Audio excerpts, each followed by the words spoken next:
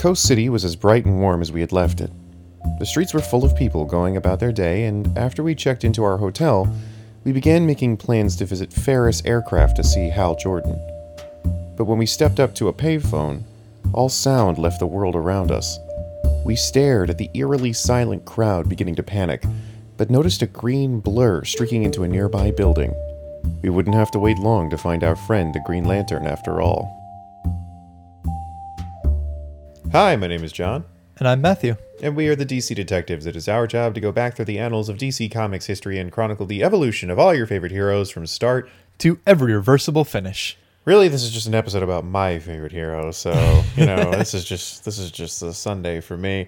We're going to be talking about Green Lantern today. I know we finished Green Arrow in the previous episode, and we were at Flash before that. This is a big deal for a couple of reasons. This is actually kind of out of order from the Flash coverage we did, because in the Flash coverage that we did a couple episodes back, we had an issue where Flash and Green Lantern teamed up, and they talked about having met each other previously outside of the JLA. This is going to be the episode where we talk about the issue where that happens. Kind of a convoluted statement. Bottom line being, cool stuff ahead. Some very Silver Age things. There's a couple of Gardner Fox stories in this as well, but everything else is still being written by John Broome. Gil Kane is doing a lot of the art still.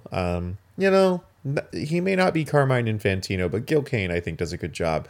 Not the romancy sort of funness of Schaffenberger, but I do enjoy Gil Kane's art for this. I think it's kind of it's very action hero. Mm-hmm. It's, and I kind of dig it for what it is. And I think the art works with the type of stories that we're seeing. Now, we're covering around 7 issues-ish, maybe a little bit more, but most of the issues have 2 stories in them. So it's a little bit of a bunch of content, but this is still the issue, or the year of 1962 to 1963. We will stop in December of 1962, and then we'll go from 1963 to 1964 in the next episode. So, and yes, we are doing something special for episode 100. I promise. We have that in the works. It's going to be something a little bit further far afield in the future, but it is something we're excited for that we get to play around with. Gonna be a good time. Yes, this is only episode 94.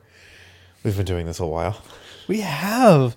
Like, every once in a while, I tell people, oh, yeah, I do a podcast. And how many episodes? I guess like 90-something. And it gets a reaction.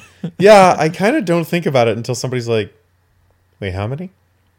And you're like, oh, yeah, this is part of my life. Yeah. And all things considered, like, we've been fairly consistent. Like, fairly, yeah. For us. Fairly is the right word. But, yeah, like, I don't think we've ever taken more than a month off. Maybe a month or 2, but never more than that. Yeah.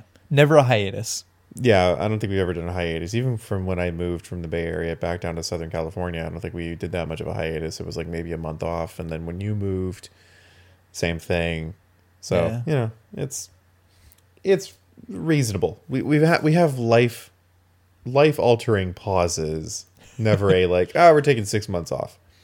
And I think it's the pace at which we go that allows us to do that. Yeah, I think this has been the right pace and the right amount of content for where it can be a thing where it's like, all right, yeah, let me do a solid evening of prep for this instead of it being multiple days of prep. Yes, the pie in the sky dream of us, getting money and living off of this was quickly dashed, I think, after year 2, and we were just like, nah, fuck it. But we're still having fun, and it's still good to catch up with each other and do this and have. And I mean, for me, this is studying. I was learning my craft, so that's nice.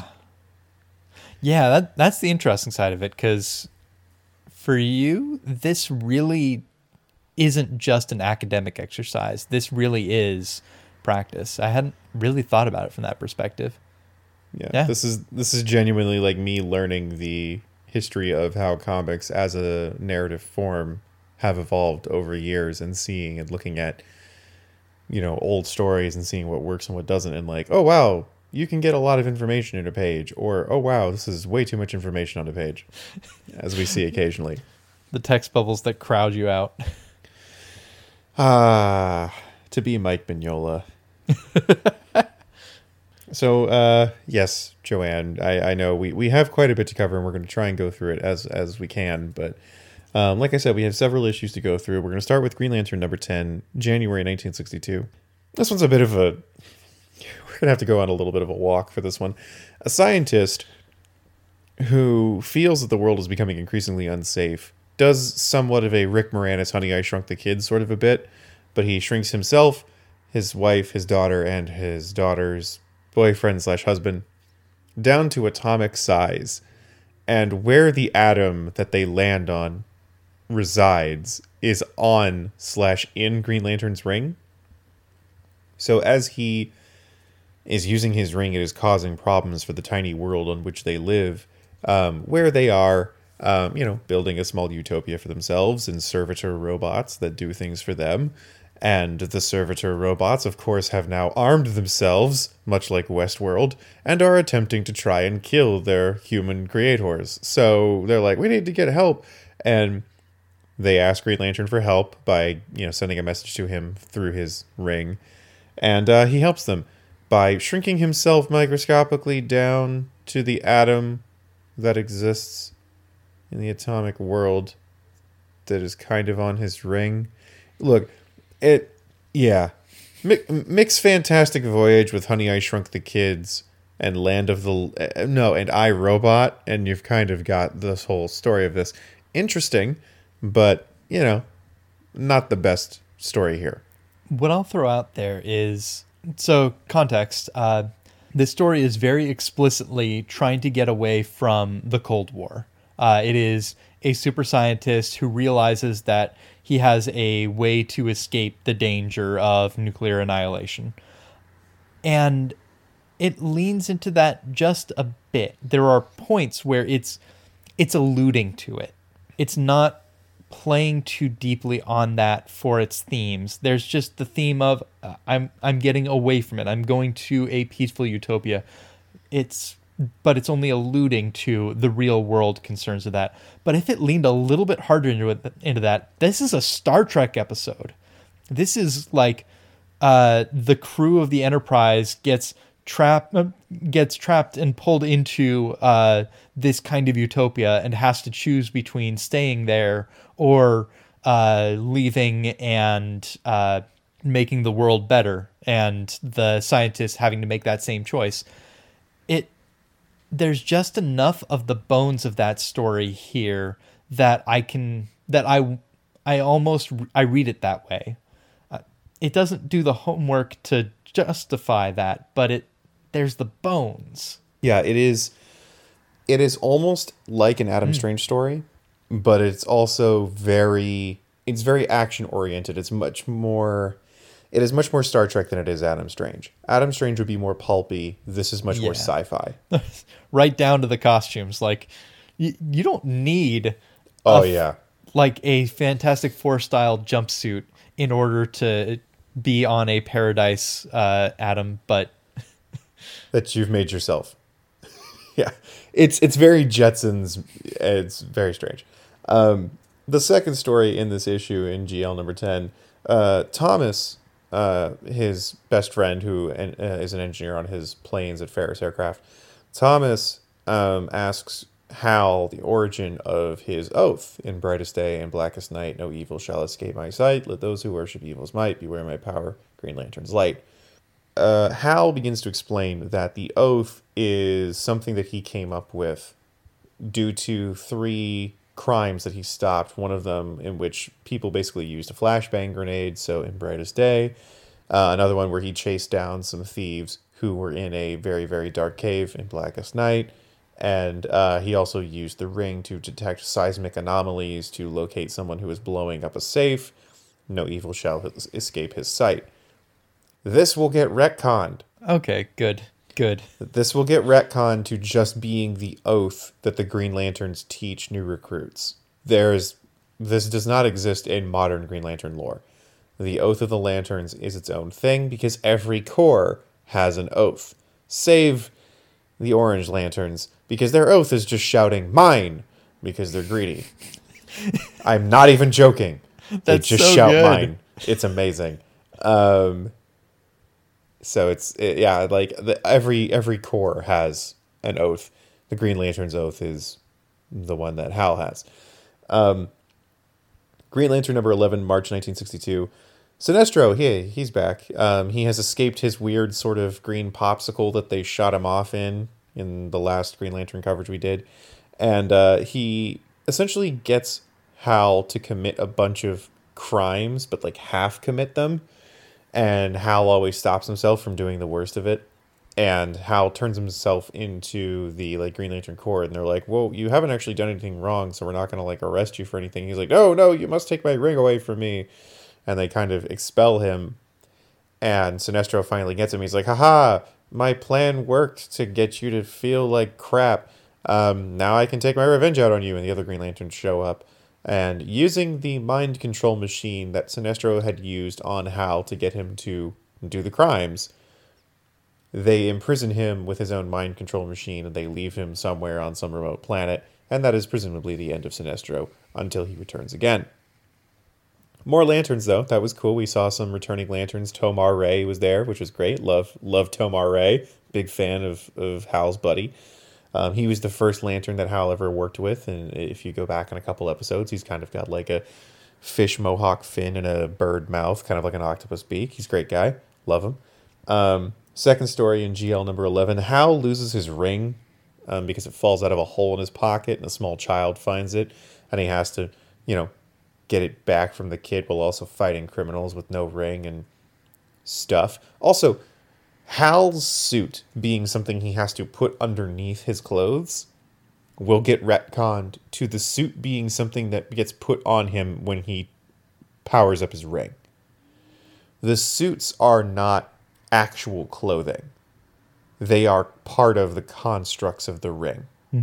So, for example, whenever Hal loses power with his ring, now in the comics, he reverts to a bomber jacket and flight suit. Green Lantern number 12, April 1962. The citizens of the future city, Star City, not where Green Arrow's from, Star City from the future. Remember when Green Lantern was taken into the future to become solar director for a planet, and they gave him a fake identity and all sorts of crap and a girlfriend that didn't matter. They have come back and they're like, "Oh shit, an insurrection's happening on our planet. Let's just get Green Lantern back and get him to solve this." So they bring Hal from the past to the future again. They wipe his memory. They remind him that he is solar director of their planet, quote unquote. And he stops an insurrection on the planet led by a magician. If I am looking at my notes correctly. Yeah, this is magician. Is Hal... I mean, they say insurrection. And we don't see what they're rebelling against. Is Hal being used by a puppet government? I mean, the only person whose motivations we see for this insurrection is the magician, and that's purely self-aggrandizement. Hey, I was passed over. Green Lantern got the promotion that should have been mine. You do have to wonder about all the people who, presumably the generals who he mind controlled, were leading. What the rationale was, or like, come to think of it, did we ever see them leading anybody, or was it just weapons platforms? It's kind of a mix, but like, it's not like an army. It seems like a guerrilla force. And that's kind of the thing where it's like, there's no clear statement by this insurrection as to like, Krusty Krab, unfair, Mr. Krabs is in there. We don't see any of that sort of chanting and or politics from the insurrection. It's just like, bad guys, go fight him. And I know it's us, and we do this all the time. And we read too much into comics. But like, the more I read that, the more I was like, kind of feel like Hal was used to fight freedom fighters. Because we don't know if the insurrection committed terrorist actions. I mean, the trippy bit is the specific term that they use for those generals, because they're referred to as the junta, Yeah. which that is a term that, at least for me, has very specific meanings or associations, primarily with Cold War colonialism and dictatorships propped up by the U.S. or by the USSR, or going before that to dictatorships in especially Mexico propped up by the U.S. Or at least tacitly accepted by the U.S. Yeah, it was a weird choice to use that specifically. Second story in this issue, Green Lantern beats crooks who are using a sonic drill that is so loud it mutes the world around it, which is kind of cool. But also, like, you know, Green Lantern's running around and everyone is like silent, but then he realizes the drill is so loud it's making everyone kind of like deaf-ish, or it's canceling out all noise. It's not clear. It's cool though. Green Lantern number 13. This is one of the bigger issues here, June 1962. This is the first team up between Green Lantern and Flash, before the team up we see in the Flash coverage that we just did. So, the story basically is that Iris, the Flash's girlfriend, at Picture News, wants to do an interview with Hal Jordan, and has gotten basically an invite to a triple vacation. So, Turga and Thomas, Hal and Carol, Iris and Barry are all going on vacation together. Iris and Barry aren't really friends of Thomas, Turga, Carol, and Hal's, but they have somehow gotten invited. Meanwhile, in space, Hal is returning to Earth at light speed using his ring, and in doing so, crosses into a light speed dimension of a planet that is also like kind of in the same space as Earth. And the people there are like, "Oh, hey, buddy, you kind of crashed on our planet. Don't worry, we took care of you." And they kind of put the whammy on him a little bit, and they send him back to our dimension, and they use him to seek someone who has lightspeed capabilities themselves so that they can use that person to get out of their dimension and attack Earth. Who do we know in the 6 characters I named who has lightspeed capabilities aside from Green Lantern? That's right, Barry. So Barry, while on vacation with Iris, meeting these people, runs into Thomas, who's like, "Hey, my buddy Hal is acting very strange. Can you help me kind of figure out what's going on? You're a police scientist." And Barry's like, "I'm not a detective, but I understand what you're talking about." And so, using his skills, he realizes that something is wrong with Hal and watches Hal turn into Green Lantern. So he figures out Hal's secret identity. As the Flash, he tries to stop Hal from doing stuff that's evil adjacent. And once Green Lantern sees him, he's like, "Oh, you're the guy I'm supposed to capture for my evil overlords." They have a superhero fight, like you always have when two characters who don't know each other meet each other. And basically, Flash allows himself to get captured and taken to the lightspeed dimension, where Hal is then freed. Barry and Hal fight off the bad guys, free the dimension from these oppressive overlords, and return and go like, "Okay, cool. So now we both know each other's secret identities. We're friends now. This is dope." Fun story. Really cool for the two of them trying to, like, you know, throw powers at each other during their, like, you know, misguided fight. Green Lantern doing a bunch of stuff, and Flash trying to super speed his way out of the traps and attacks. I like that it was a social interaction that led to them figuring their secret IDs out, as opposed to, let's both change in the dark in the same cabin and accidentally flip the light on and see that, oh, you're Batman and I'm Superman. Because that was how that happened. Never forget, that was how The Brave and the Bold happened and World's Finest happened. This is just well written. It's not terribly, oh my god, this is so good, but it's like, this is a believably good Silver Age storyline. This is up there with, like, this was a good Justice League issue kind of a thing. And it was a full issue. There was no second story here. Now, the important thing in this issue that I have to bring up, remember when we were talking about the Flash and we had this weird term that we didn't know the meaning of when it was referring to Iris, Newshin. We are like, Newshin, Iris West. We're like, what the hell does that mean? Newshen. What is this? I cracked the code. I figured it out, guys. At first I was like, is this a language I don't know? Is this a slang term from the 50s and 60s I'm unfamiliar with? Is this Yiddish? False. It's sexism. It's... Keep going, sorry. It is. It's sexist, and I'll tell you why. It's not Newshin. It's news hen. Oh. She's a news hen. A female reporter is a news hen. And I hate it. I hate it so much. You know, because apparently there's an abundance of... Not an abundance, but there's a theme in journalism of animal names for reporters, like cub reporter, news hen. I don't know what the male equivalent of that is. I really hope News it's hound? not. You went in a different direction than I went because I was sticking with chickens. But good, yeah, news hound, sure. God damn it. Anyway, yeah, news hen is dumb and I hate it. Yeah. Moving forward. Green Lantern number 14, July 1962. While going to the fictional country, another one for our fictional atlas of DC Comics, the fictional country of Modora, Modora, to get a stamp for Thomas's philately collection.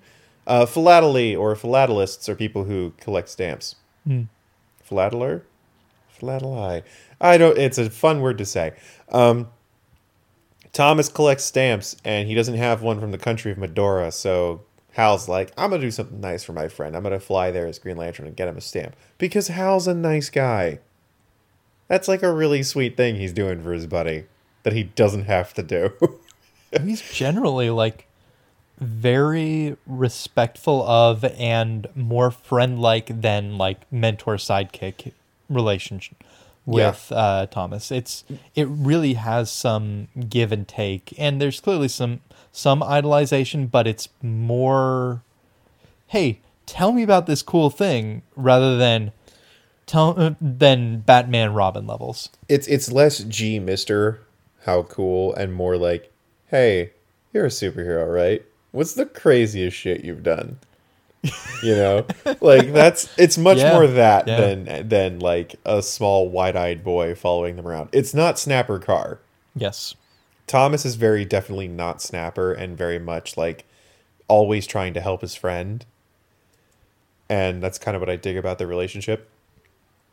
Meanwhile, while Green Lantern is trying to get a stamp from Modora, he ends up fighting a guy named Sonar, who is a scientist from Modora who has figured out how to use sound waves as weapons by just doing stuff, you know, cracking his arm like a whip, and the sound wave is a weapon. It's neat. That was a cool little bit there, and they have a fight, and his goal basically was just to get Modora recognized on the global stage, and guess what he did? Second story in 14, Hal has to protect Jim, his brother. Remember, he has two brothers, Jim and Jack. Jack is the older, who is a district attorney, and Jim is just a dude, a goof kind of a guy. A little bit like Jughead. Jughead early Archie comics, not this Riverdale shit. And he's helping Jim, who has been mistaken for Green Lantern by his girlfriend again, and has also been kidnapped because Jim is in possession of a antique automobile headlight lantern that is believed to have a diamond in it from, get ready for this, sports fans, a Mercedes-Benz car. Not a Mercedes-Benz. A Mercedes-Benz. Could I have a nice tall glass of Pepsi? I hate it. I hate it so much. It was pretty bad. That was dumb. That was dumb as shit.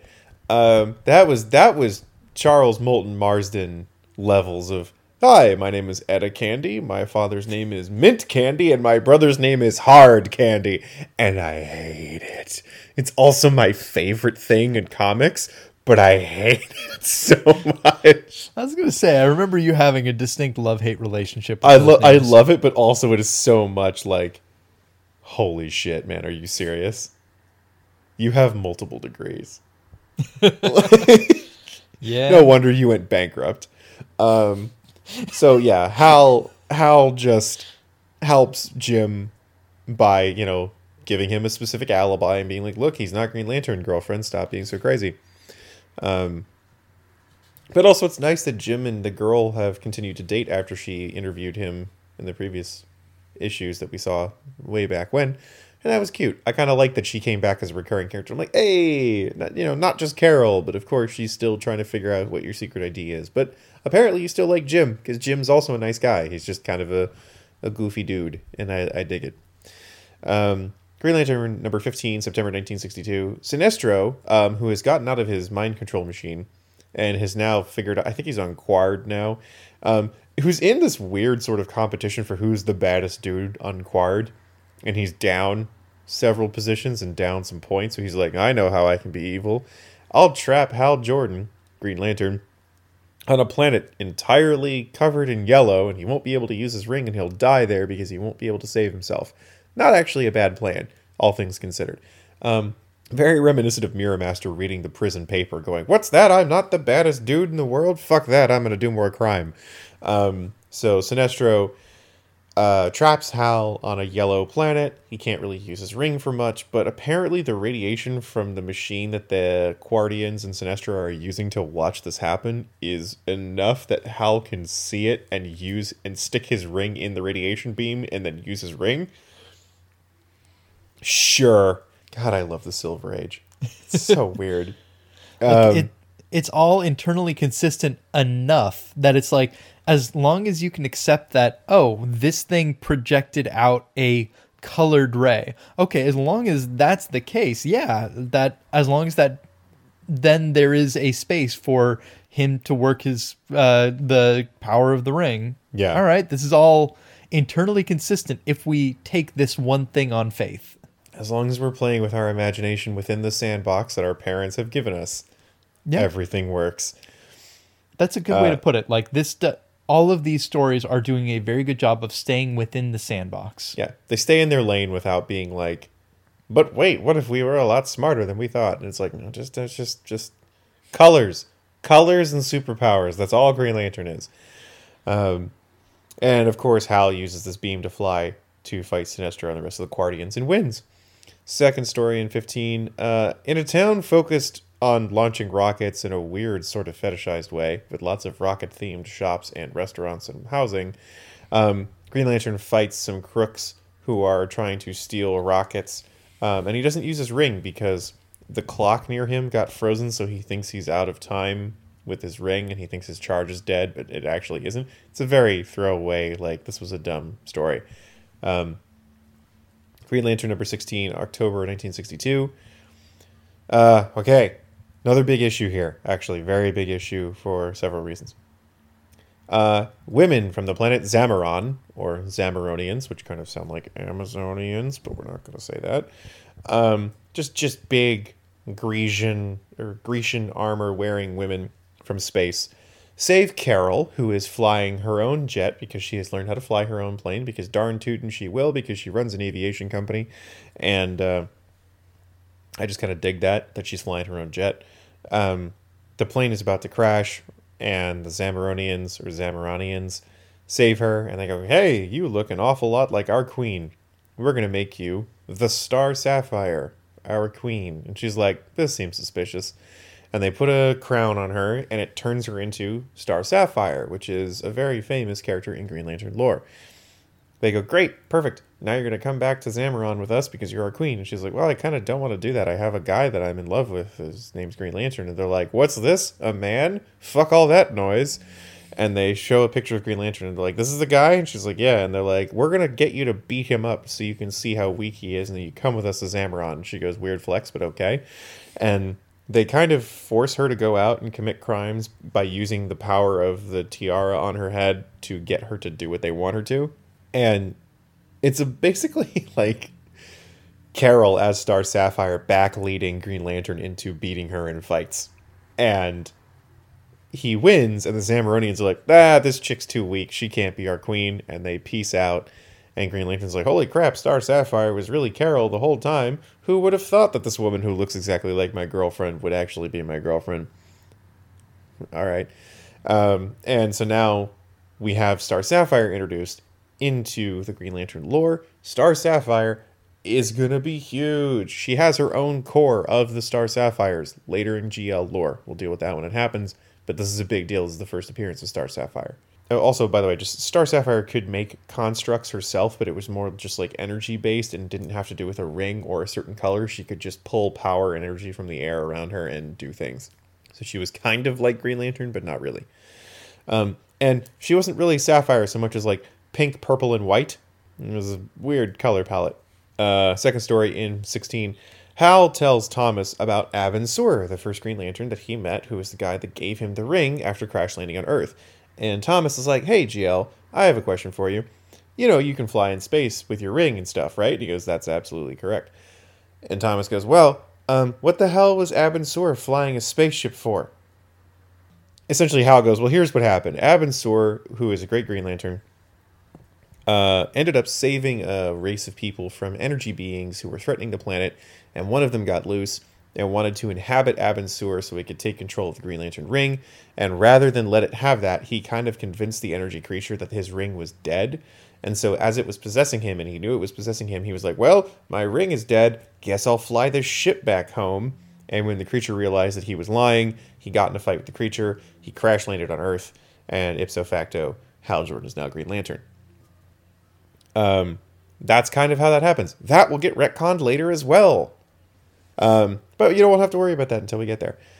Green Lantern number 17, December 1962. Spies of a vaguely Cold War nation use a spy ray, quote unquote, that they shoot at Hal to track him down so that they can follow him as he does a test flight for an experimental rocket that they want to steal. Eventually, following Hal Jordan throughout the day leads you to figure out that he's Green Lantern because he's not that stealthy about it. And so these guys are like, oh my god, Hal Jordan's Green Lantern. Screw the experimental rocket. We'll steal his Green Lantern ring. And then I'm like, yeah, that's probably a better heist to begin with. So they wait until he comes back down from his 36-hour flight in this experimental rocket. And when he gets out, they're like, cool, we have to run some medical tests on you because you've been in a rocket for 36 hours. We want to see what happened to you. And he's like, cool, that sounds legit. He gets in the ambulance. They're like, surprise, it's a kidnapping. We know you're Green Lantern. He's like, who could have suspected? And as he's, being interrogated, they're like, give us the ring, Jordan. Green Lantern walks in. Straight up, another human being who looks exactly like Green Lantern shows up, and he's like, well, if I'm Green Lantern, then who's that guy? And then Green Lantern and Hal beat the crap out of these spies. The spies are taken to the authorities, and Green Lantern kind of disappears, and Hal's like, I'm glad that worked. Thomas is like, what the hell happened? And he goes, funny you should ask, Thomas. I will regale you with a flashback. While Hal was on his 36-hour flight around the planet, he used the ring to become invisible, slip out of the jet as it was on autopilot, fly back down to the Earth, psychically imprint commands into Thomas's brain that when he suggested to him telepathically that he would turn into Green Lantern, Thomas would use the power of the ring to turn himself into Green Lantern to give Hal an alibi so that when Hal got captured because he knew he was being watched, Thomas would come save him. This is all fine and dandy, except for the fact that Hal didn't consult Thomas when this plan happened. He just kind of did it. And I kind of don't like the non-consensual use of Thomas's autonomy here. And that's a bad one, Hal. That's a no-no. That's a bad you done. Yeah. This is a whole issue story. It's interesting. I was very curious how this was going to get solved and how it was going to get worked out. I was just upset that Thomas was not part of the gag to begin with. Yeah, it feels like the kind of thing where there was a collision between the writer wanting to use this as the explanation for how it all worked out, and the writer wanting to use the story frame of, and Thomas is writing about this, and he's the one who is asking the questions. But yeah, fundamentally the lack of...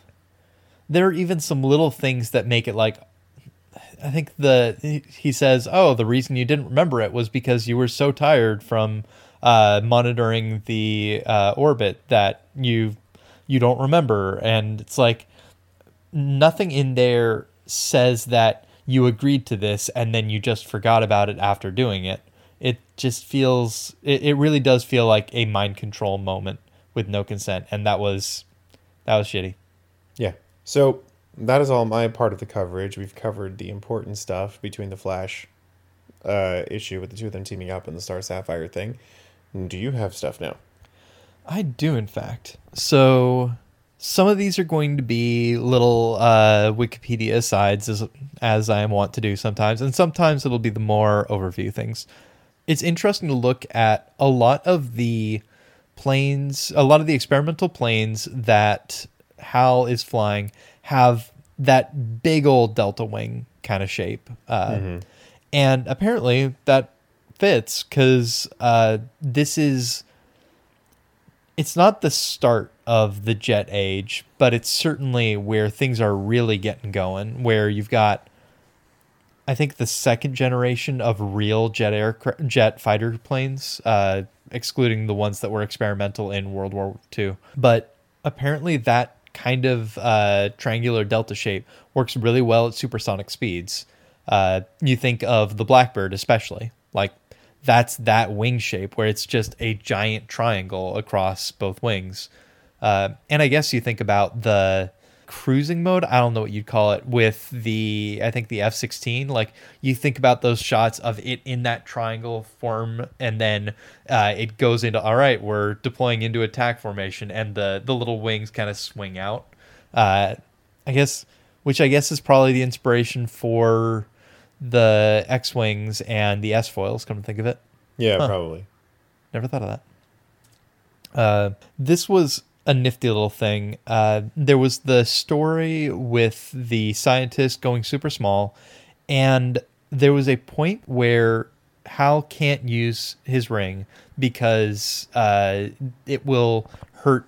I don't remember the name of the daughter of the scientist because she is currently like casting her essence into the ring to communicate. It's weird. But it is established, if you use this, you will hurt the person who is doing this. And that was so much more effective for me than similar things in World's Finest, for instance. Or, yeah, I guess mainly World's Finest. Like, I think of things where Robin's in trouble, and so Superman and Batman can't do X. Like that kind of, you are being compelled in this direction, be at risk of hurting this other person. First off, it wasn't the like primary issue, the primary obstacle of the issue. So it isn't that kind of gimmicky, oh, how are they going to overcome this limitation? It was a challenge that was presented along the way in the story. But also it's less contrived. And it actually happens, I guess, is the other side of it. He unintentionally, like, just without thinking, lets a little bit of energy through, and he does hurt. I don't remember her name. It feels less forced, less gimmicky, less the one where X happens as a result. And that's kind of a recurring theme with these stories. There are blocks of what happens that you could say, oh, what's the one sentence summary of this bit? Oh, that sounds like something that would have happened in a World's Finest story, but it doesn't feel the same way. It's partly handled with more gravitas, and partly it's just less forced. It feels more like a part of the story and the part of the world than grab bag Mad Lib storytelling. Okay, yeah, I can see that. Honestly, like one of the other examples of that is I kind of touched on how that same story felt like a Star Trek episode. There's not a ton of difference in that story in some ways between that and the Bay of Sargassos, Sea of Sargassos story. Yeah, I know what you mean. Yeah, the one that we had with Green Arrow last time of the like land-based ghost ship yard where all the wrecked vehicles are. They're very similar stories. It's just almost Doctor Who. Yeah. It's just that Green Lantern handles it with so much more exploration than gimmick. Moving on to the next issue, I'm so glad that they retconned the oath to be just the oath instead of a reference to this one time. I hated that literalization of the oath. Touching back to that earlier point, it wasn't as bad as I was afraid it was going to be. Like, the story wasn't terrible. It was mostly just I didn't like it as compared to I hated it. But that idea of literalizing the reasons for that oath being the way it is, I didn't like it. This was something that I was surprised you didn't talk more about. I think this was the first story where we had Sinestro trying to recruit Hal. There's specifically the issue where he has been mind controlled. He gets brought to face Sinestro, and Sinestro says, quoting, "I am offering you a full partnership in my crusade of evil, Green Lantern. Together we can destroy the Guardians of the Universe and establish ourselves in power in their place. There is no limits to the heights we can attain." And it's not the Sinestro Green Lantern or Sinestro Hal Jordan relationship that we're going to eventually get that feels so core to the character of Sinestro, but it at least feels like the first step towards that. I think you're right. And yeah, that is something we're talking about.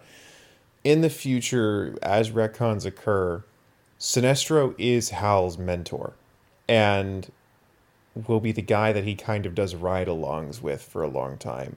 So Sinestro's fall from grace really hits Hal very hard, and also Hal's ascension to being the greatest Green Lantern hurts Sinestro. I guess it didn't proc as much for me because it is less rooted in Sinestro trying to convince Hal to come to his way of thinking, which is usually what their relationship is that Sinestro's like, "Hey man, aren't I right? Aren't the Guardians bad? Or isn't what I'm doing the right thing?" And much more like, "Well, now you don't have power, time to join the evil team." You're right. It isn't the relationship that we see in the future that makes their relationship so deep and meaningful. But you're right, it is worth noting that is the first time we see the temptation of Hal Jordan by Sinestro, of just being like, "Come on, man." Especially since we haven't seen the two of them interact interpersonally with each other outside of being foe and adversary, because it's just two sentences shy of "we're not so different, you and I," and it's that, like, if we had hit that cliched "we're not so different, you and I would have said yes. Mm-hmm. It is fair. Very much the start of that relationship. But this was so much like, "Come, join my evil crusade, for I am a mustache-twirling villain." And yeah, you're right. It is the start, but it's not quite there. That's fair. One of the things that has actually hit me as like minutes before starting recording was it feels like there are things here where the groundwork is unintentionally being laid for what we now accept as deeper and meaningful stuff. The other thing that came to mind was how much of Hal and Barry's like friendship, because we think of them as being friend characters, how much of that comes out of the convenience of the fact that in this era, this formative era for these characters, they were both under the same editor. And so that same editor could be like, "All right, you know what? These guys hang out in the story. Go for it." And so you have that establishment of these are characters that we're used to having together, and then someone along the line, further on down the line, will be like, "You know what? I like that these characters are together. Let's explore that. Like, what makes them interesting to be together?" I wonder if we're going to see similar repetition of Sinestro saying hokey things like "join me" enough times that someone eventually sits down and is like, "But why? Why is that important? Why did that keep coming up?" And retroactively justify, I guess. Yeah. And also, not just that they're under the same editor, they're written by the same guy. Oh, I forgot about that. Broom is writing both Barry and Hal. So I wonder how much that affects the fact that he's like, I want my toys to play with each other. He might be the only person who has the ability to do that, because other than Gardner Fox, Yep. Broom is one of the only people writing multiple characters, except for the guy writing Martian Manhunter and Aquaman.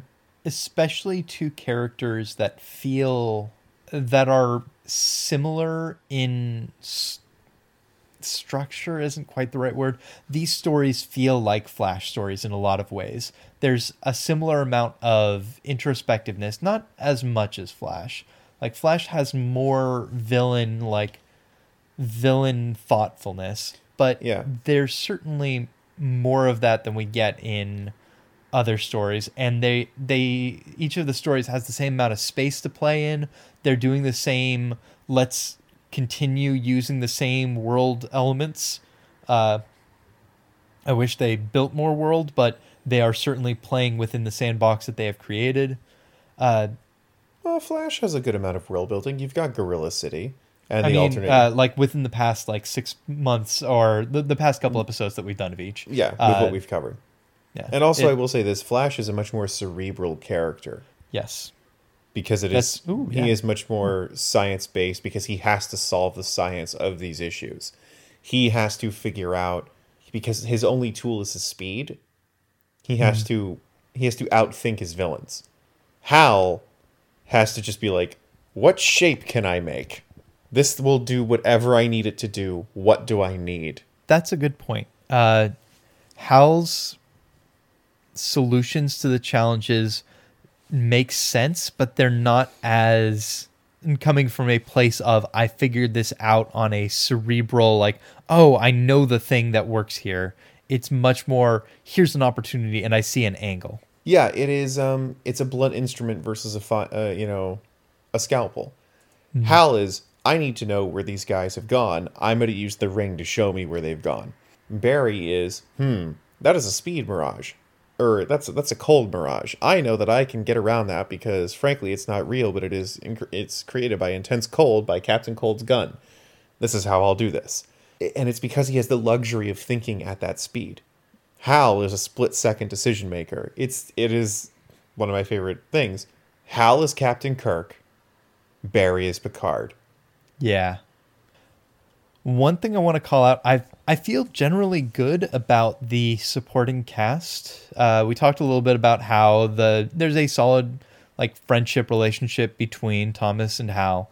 There's also Turga, Thomas's at this point wife, is continuing to show up.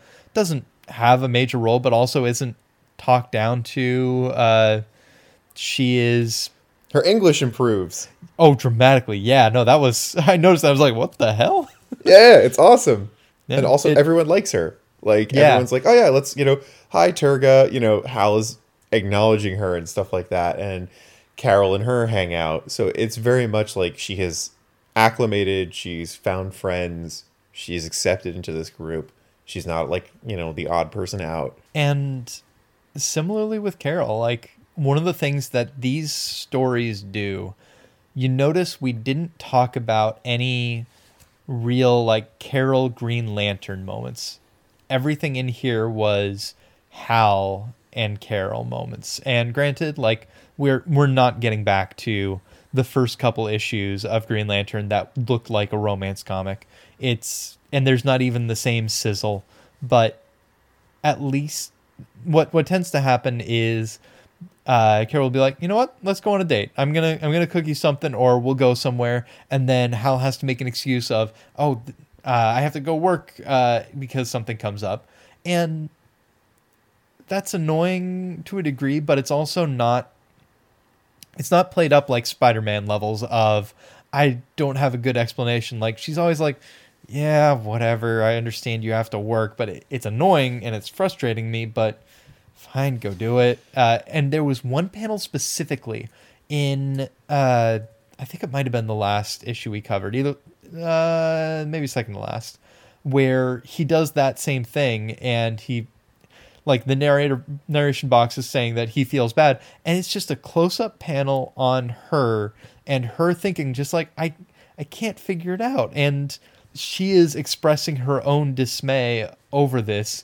And does his love of duty come before his love of Carol Ferris? Oh, I'm all mixed up. It's not the self-righteous, like with Lois Lane. A lot of the time, those moments are, I am indignant, and that is who I am in large part because the plot is dictating that. Here, it feels more like this is how a person would react. Like, this person who I care about is, are they blowing me off? Are they putting something ahead of me? I don't feel good about this. It's mixed signals. She's, because Hal is constantly pursuing her, and she finally is like, you know what, maybe I'm ready to give him a shot. Like you said, she offers to cook him dinner because she's like, you know what, let's go out tonight, you and me, or like, I'm gonna cook you dinner because you did such a great job at XYZ kind of a thing.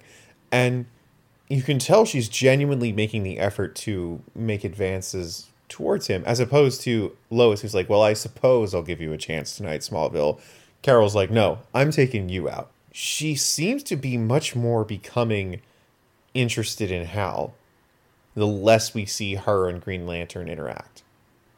Because they didn't interact at all, really, in this whole arc that we saw this whole year. So the less that she interacts with Green Lantern, the more she interacts with Hal, the more she seems to pursue Hal. Aside from the Star Sapphire issue, where she fought Green Lantern, every other interaction she has is with Hal. So there's never the, like, oh, marry me, Green Lantern kind of a thing. We've kind of dropped that whole pretense, which is really great, honestly. Because her not being the female Steve Trevor is great. And yeah, it seems much more natural. There was the other angle on this that is a similar illustration of a more mature side of things. Was, I don't remember which issue this was, but there was a point where she's earnestly thinking, like, I really do like Hal.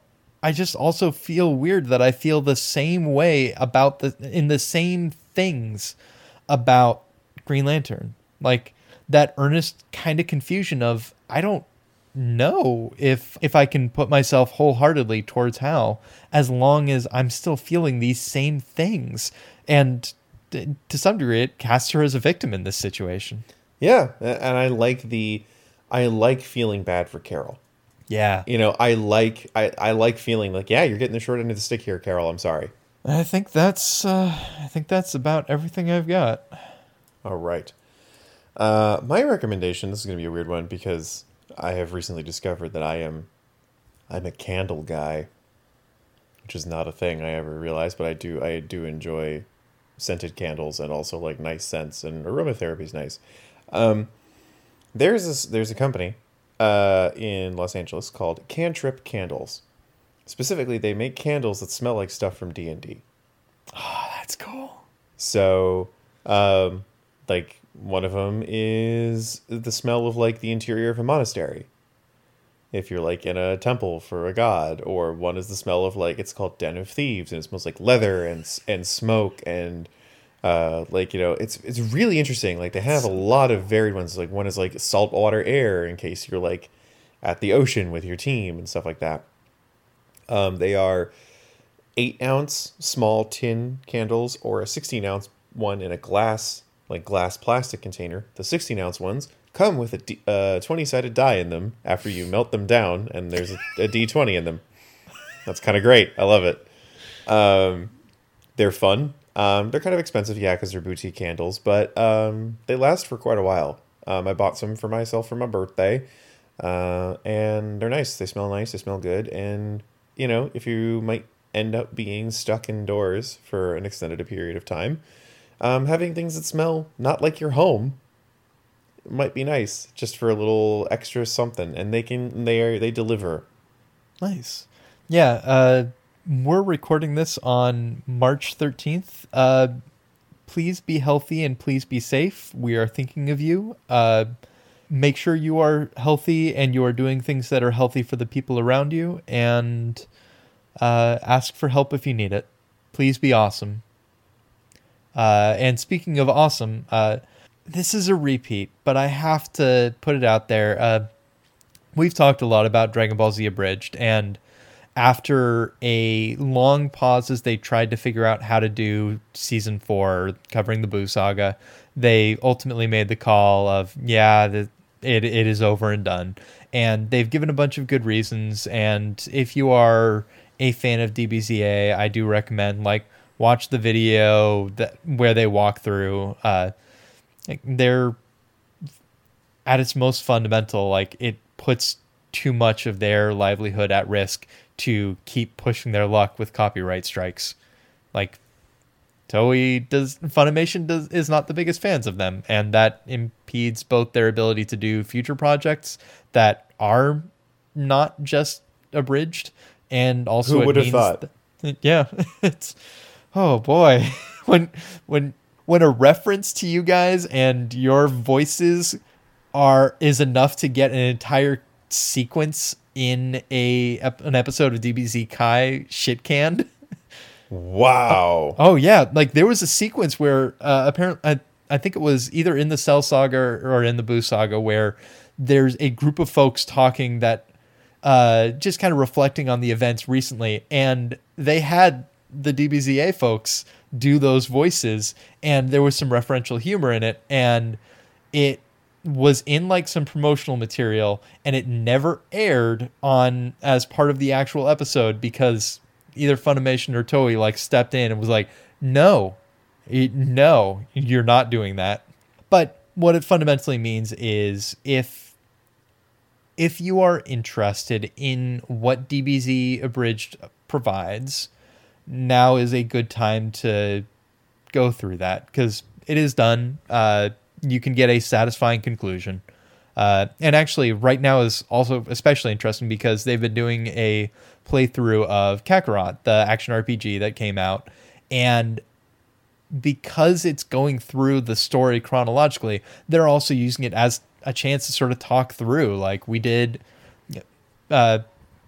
This is kind of what we really liked about these scenes. They'll talk about as they're playing, because it's a brainless game in a lot of cases. So it's almost like director's commentary for their show. It really is. And on top of that, they did a mini documentary with a guy named, I think Totally Not Mark is the guy. He's a DBZ commentator effectively.